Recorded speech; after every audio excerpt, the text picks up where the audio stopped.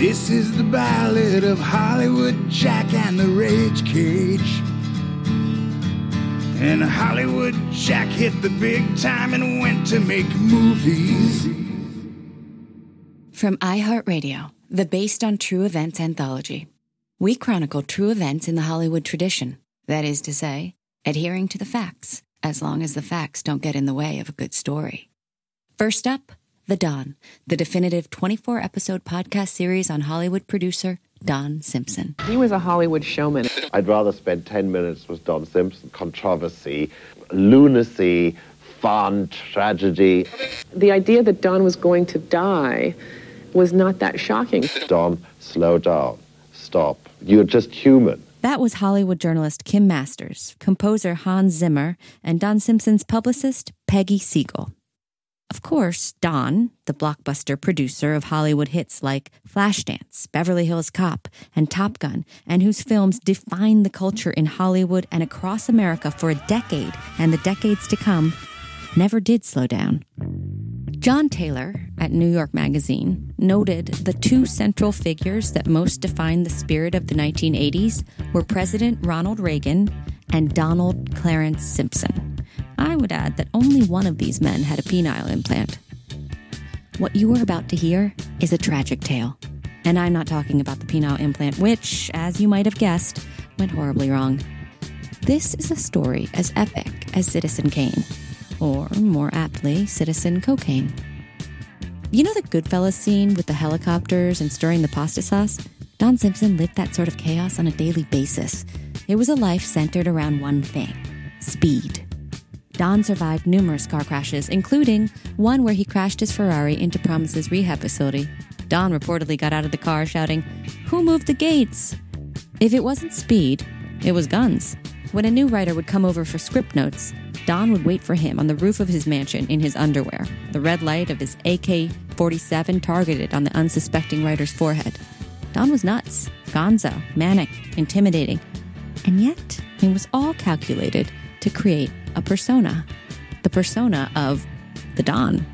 And the Don would grow in epic proportions. Don's story was a classic, reinvention and myth. What Gatsby's excess was to the 20s, Don's was to the 80s. And it could have only happened at a certain time and place in history. Once upon a time in Hollywood, the 1980s, lifestyles of the rich and reckless. How did Don get away with this behavior? Money.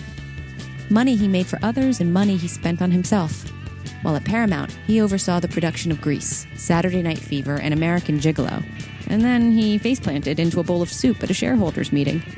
He'd been on a 3-day drug bender. Paramount fired him, but also gave him a movie deal. His next 3 films? Flashdance, Beverly Hills Cop, and Top Gun. Those 6 films cost a combined $50 million. They made $1.6 billion. Back in the 1980s, Don's behavior wasn't just tolerated, it was encouraged. The industry gave Don a long leash for his high-class call girls, his alliance with the Vatican-connected Italian mob, the private eye that cleaned up his car crashes and illicit firearm schemes, the Dr. Feelgoods on retainer, the expense accounts for exotic cars and private jets, and ski party orgies in Aspen. Don's black market ties were an open secret inside Hollywood. And it was Don's black market connections that led to his tragic death. Our series is a docudrama, mostly fact mixed with a bit of fiction. And so we created Pierce Benton. Pierce is a fictionalized composite of the journalists that covered Don. Pierce is our way in, our guide. We follow him as he shines the light on Don's legacy and tragedy. Now, much of Don's story happened just as we're telling it. And some events, well, perhaps didn't happen, but very well could have happened. The end result is a story that captures the spirit of Don, the essence, the meaning of Don. Some might view Don's story as a comedy, others a tragedy or a cautionary tale. For us, Don's story is a story to be told for anybody that loved movies as much as Don did. Don's passion for movies took over his life.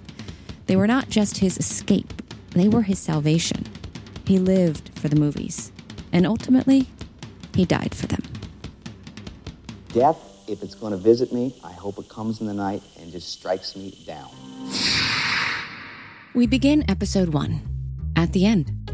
It's January 21st, 1996, on a dry, wind-blown Los Angeles winter evening, 2 days after Don Simpson's shocking death at the age of 52. We're outside Morton's, a restaurant where only Hollywood's power players can reserve a table. On this night, they're queued up to mourn the passing of their dear friend Don. There's one guy standing in line trying to crash the party. This would be Pierce. A quick disclaimer.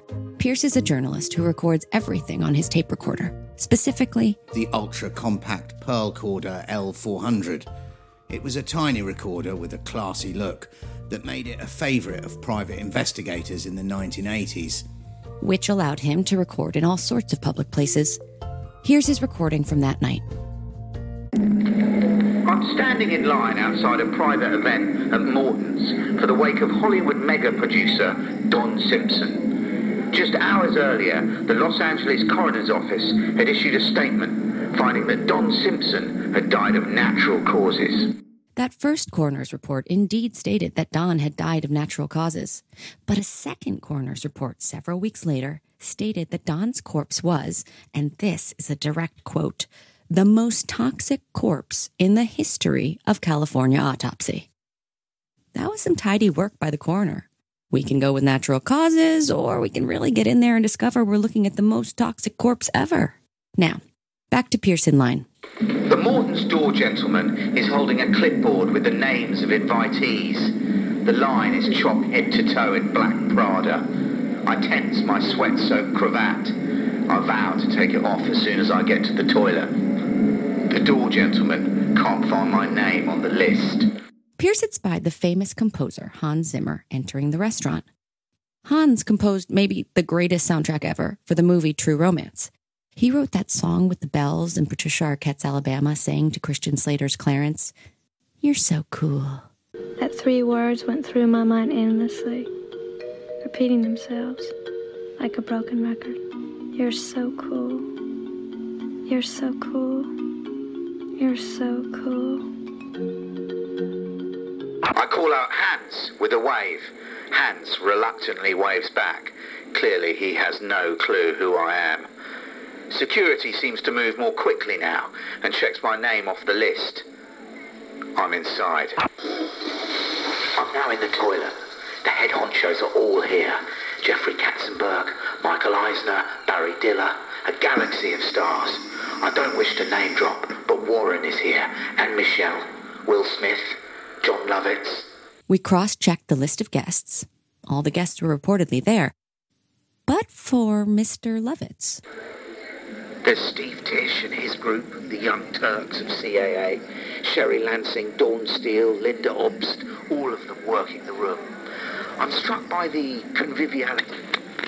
Meant to be a memorial tribute for their dear friend and colleague, feels more like another night at Morton's. People doing business as they're accustomed to. Pierce returned to the dining room just as the lights turned down, and a movie screen drops with a video tribute. There was Don, in his signature motorcycle jacket, with his arm around the movie star Tom Cruise. A montage kicks in, featuring Don on movie sets. With his Rick Springfield locks and deep Navajo tan, Don looked more like a movie star than the movie stars. It was like watching Forrest Gump, with Don suddenly appearing in all of your favorite movies, with John Travolta on the Verrazano Bridge filming Saturday Night Fever, with the gang on the set of Grease,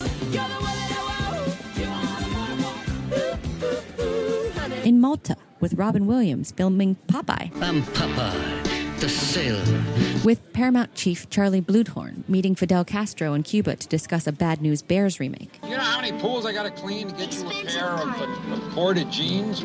What's the matter with American jeans? I don't like them. What do you think you are, a catfish hunter? Who's he? Don with Henry Kissinger. Don at the Pentagon pitching Top Gun. Good pilot is compelled to always evaluate what's happening so he can apply what he's learned. Up there, we gotta push it. Don with Richard Pryor. Don with Eddie Murphy. Don with Will Smith. Don was everywhere. This had to have been the most ego-driven vanity reel in the history of Hollywood memorials. If the photos weren't proof enough of Don's place in pop culture, the narration left no doubt as to Don's impact. The narration sounded as if it had been dictated by Don before he died, and, in fact, it had. A man who came from nothing and changed the world. Don Simpson. Visionary filmmaker, American icon, warrior poet, frontier philosopher, blockbuster king. The absurdity was not lost on the guests laughing at Don, mocking a dead man's vanity reel. It was all very Sunset Boulevard, Joe Gillis narrating while his dead body floats in the pool. The tribute climaxes with the words of Don. I was a dreamer who believed my dreams could change the world. Here's the thing.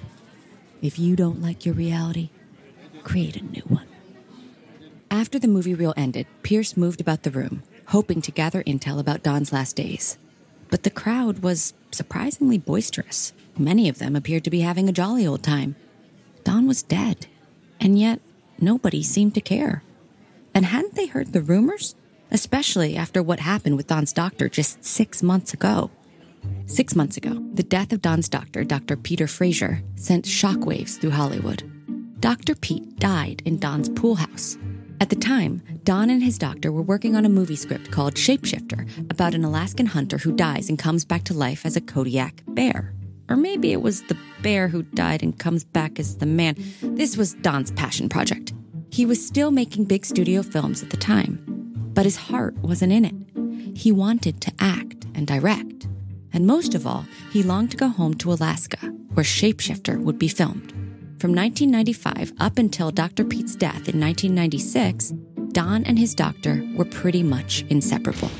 They had met at Gold's Gym in Venice Beach. Don was pumping iron and was impressed with Dr. Pete's abs. There was something different about Dr. Pete. It wasn't just his rock-hard abs, it was his energy, his confidence, his intensity. It turned out Dr. Pete was juiced on a self-prescribed cocktail of stimulants and supplements. As Don listened to Dr. Pete's vast knowledge of medicine and the human body, Don immediately signed on to Dr. Pete's fitness regimen. In exchange for Dr. Pete's services, Don offered to read one of Pete's scripts. A few months later, Dr. Pete had moved into Don's guest house. As they worked long hours on their movie project, they both became more and more obsessed with Dr. Pete's treatments. Don believed he had found the fountain of youth. This was an opportunity to not only feel young again, but to stop the aging process altogether.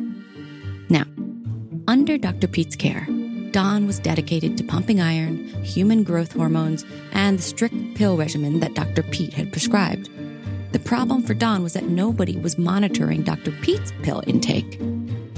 After Dr. Pete died, Don went into hiding and nobody, not Don's assistants or Dr. Pete's girlfriend or anybody on the pre-production team of Shapeshifter, would talk. And the press, thankfully for Don, left it alone.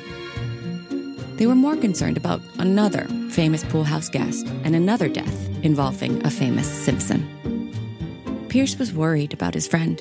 Having your personal doctor overdose in the shower of your pool house was a warning sign that you need to get healthy. And maybe Don would have gotten healthy and come out of hiding if it weren't for the Dr. Feelgoods who quickly moved in. Like vultures, they saw their opportunity to keep Don hooked on the very pills that Dr. Pete had prescribed. All of this history with Dr. Pete was running through Pierce's mind as we returned to Pierce at the wake. Pierce felt sad and helpless and angry at himself that he didn't try to intervene. Could somebody have saved Don? Nobody in this room, thought Pierce. Pierce drifted over to the photo tribute board where there was a table of photos commemorating Don's life. Man, he was a handsome guy, Pierce thought. An outdoorsman, a world-class skier, a motorcycle enthusiast. Pierce suddenly felt the urge to take one of the photos, a memory of the great man. Pierce tried to be discreet. So as not to attract attention, he swiped the nearest photo off the table. It was at this moment that Pierce became aware that someone was watching him. I've drawn both the attention and ire of whom appears to be a very important woman. She moves briskly between A-listers as if she's on a timer, her clock set to schmooze. I can't tell if she's doing business or thanking people for coming, but it is clear she's in charge. Who is she? Don's girl? His secretary? His sister? Niece? Cousin? For now, we'll call her the woman from Morton's. Pierce makes a hasty exit. Standing outside Morton's, he examines the photo of Don. It's shocking to Pierce how much Don's face had changed. The photo reveals one too many facelifts. As Pierce describes him, he is jowly. The surgeon's work can't mask the deep crevices of tightened skin from cheek to chin. His hair is greased back in a short ponytail, and he's wearing sunglasses. No accessory can hide the massive girth. He's fat, exceedingly fat. This is Don Simpson. Not the Don Simpson featured on every other photograph on his memorial tribute board. This one snuck in and sticks out like a hideous grotesque. If this was an actual journalistic investigation into Don's death, Pierce might conclude that he had found a clue in the photo of Fat Don. It was evident from the photo that Don's weight gain was brought on quickly, unnaturally. What was also evident was that the photo appeared to have been taken on a movie set. He was able to identify a well-known character actor standing behind Don at the monitors. Pierce, being a big movie buff, was almost certain the actor behind Don was the great Philip Baker Hall. He's not going to hit the streets, Jim. 30 years ago, he was a highly trained SAS operative. He is my age now, for Christ's sake. I have to get up 3 times a night to take a piss. Don had sold The Rock off his signature high-concept one-sentence pitch. We're going to wade into shark-infested waters to break not out of, but into Alcatraz. He would not live to see the film's completion. Pierce looks again at the photo. He questions why he feels so much empathy for the man. It's the obesity. The weight tells him 2 things. This is a man with tremendous self-loathing and tremendous appetite for consumption. In this industry, the big hitters, the Dillers, the Igers, the Katzenbergs, with their trim waistlines and their rigorous self-discipline, must be immune to those vulnerabilities. But Don was not immune. Don was vulnerable. Don was a dreamer, completely at the mercy of his dreams. Pierce had a hard time sleeping that night. He was staying at the Beverly Laurel Motel above Swingers, the all-night hipster coffee shop. He woke up late the next morning and reached for the photo of Fat Don on his bedside table. For Pierce, the photo was proof that last night wasn't a mirage. He went down to Swingers for a cup of coffee and a Denver omelet and set out for the day. His destination? I need a paramedic at 685 Stone Canyon Road. The estate of Don Simpson. Don's house was just a few doors down from his favorite hangout, the Bel Air Hotel. At over 10,000 square feet, the 9-bathroom home is currently valued at $24 million. I'll ring Don's buzzer, and Don's housekeeper, Fiorina, answers. Hello? I'm Sam Runkle from Citywide Insurance. I'd phoned the house an hour earlier. I was contracted by the Real Estate's Assessor's Office to assess the house of the deceased for the county tax records. Assuming the house is to go into probate and there is no kin to claim the estate, it is up to LA County to make the assessment.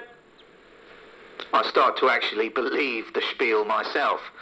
And before Fiorina can respond, I give her a time as to when I will be dropping by. She buzzes me in.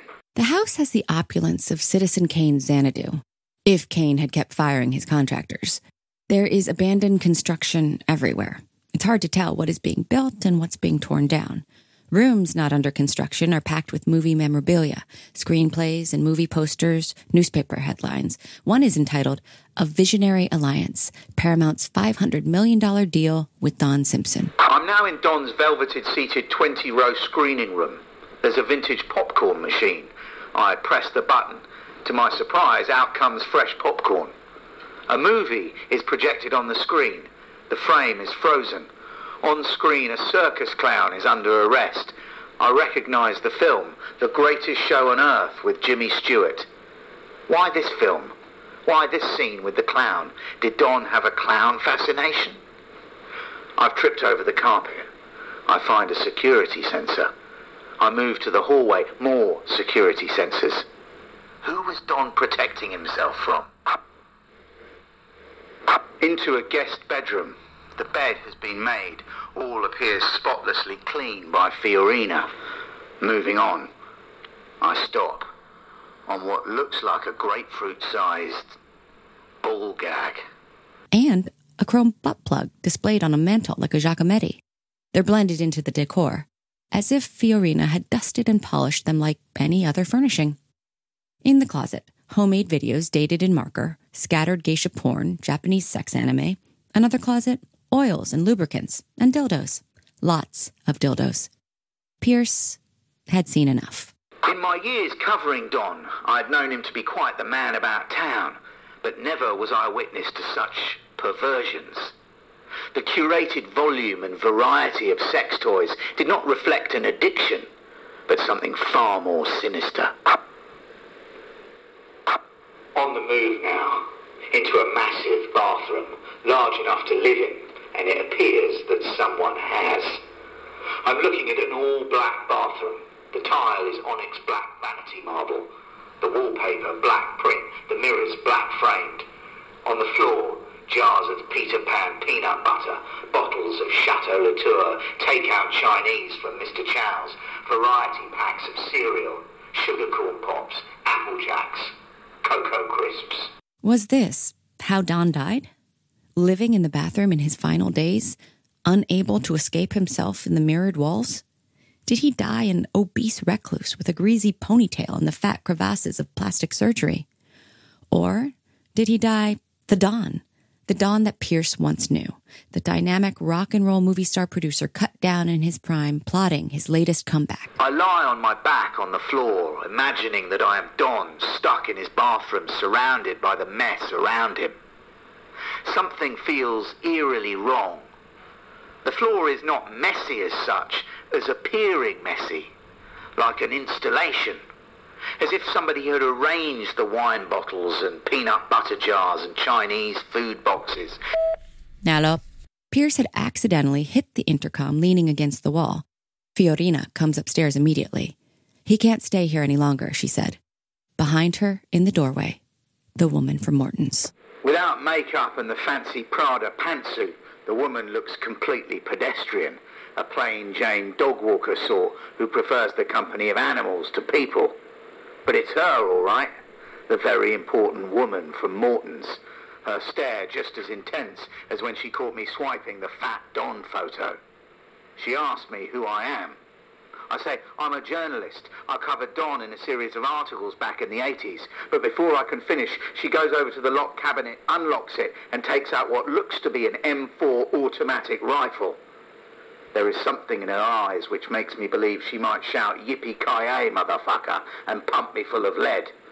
I am not off base. I notice in the mirror a red target trained on my forehead reflected off the scope of the gun. She tells me I'm trespassing. Pierce leaves the woman his room number at the Beverly Laurel Motel. He leaves before she can call the police. There's something in the woman's threats. It wasn't the long gun that she pointed at him. Pierce knew that was all just for show. But there was something in the woman's eyes. In that moment, he knew two things. One, she didn't want Pierce looking into what happened to Don. And two, that something nefarious did happen to Don.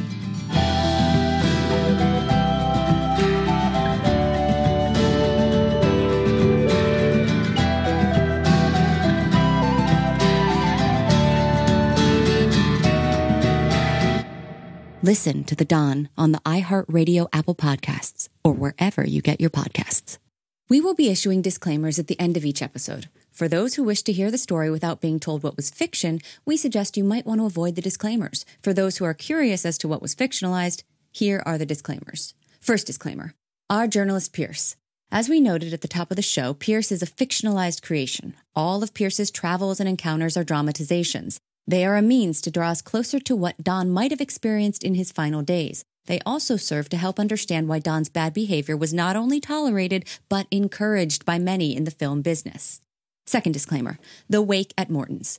Don, according to reports, was celebrated by the industry with many heartfelt tributes. Pierce obviously did not attend the wake, but the wake did happen with a buzzy celebrity list of invitees. There wasn't a sizzle reel of Don's greatest hits produced by Don celebrating Don's genius. That was our creative license. But there was apparently a short tribute reel directed by Les Mayfield, who, coincidentally, directed Will McCormick, the EP of our series in the film American Outlaws. How's that for 6 degrees of separation? In dramatizing Don's sizzle reel, we thought, how would Don have scripted his own movie? Don was known as the architect of the 80s movie 3-act formula where the hero gets a shot at redemption and a final freeze-frame shot of victory. But of course, Don was very much an anti-hero. We would guess he would have been quite depressed on seeing his life on the screen, a rise and fall tragedy without redemption. His freeze-frame moment was lying dead on the floor of his bathroom. Third disclaimer. Don did have a doctor who died in his pool house. In our series, he is the fictionalized Dr. Pete. Dr. Pete is inspired by Don's relationship with Dr. Stephen Ammerman. If Don had scripted his biopic, we would guess his Act 2 All Is Lost moment was when Don loses his friend and doctor in a tragic overdose in Don's pool house. The real-life Dr. Ammerman was by all accounts a brilliant doctor. He ran the emergency room at Beverly Hills Medical Center. He was a businessman with several medical patents, attracting interest from big medical companies. But more than anything, he wanted to make movies. The movie he was absolutely obsessed with making was called The Legend of Kodiak, a story about a Kodiak bear who was killed by poachers and is reborn as a man. Ammerman had plans to make a billion-dollar epic with tie-ins for merchandise, VHS sales, and vitamins. Not sure how the vitamins factor in. If you're getting a disaster artist vibe, you're not far off. Throughout the series, we will be recreating the behind-the-scenes of Don and Dr. A's Kodiak Bear movie. Disclaimer 4. Pierce exploring Don's house. Don's live-in maid Fiorina is fictionalized. We do know that Don had a butler of sorts who was said to have once been former special ops and who would become Don's bodyguard during his paranoid delusional phase when he thought the mob was after him. Disclaimer 5. Don's former assistant, the woman at Morton's, is fictitious. We do know that Don had many assistants, including one that he hired for the sole purpose of watching him while he slept so that he wouldn't die in his sleep. We're not sure how anyone can prevent someone from dying in their sleep. But that was the job description.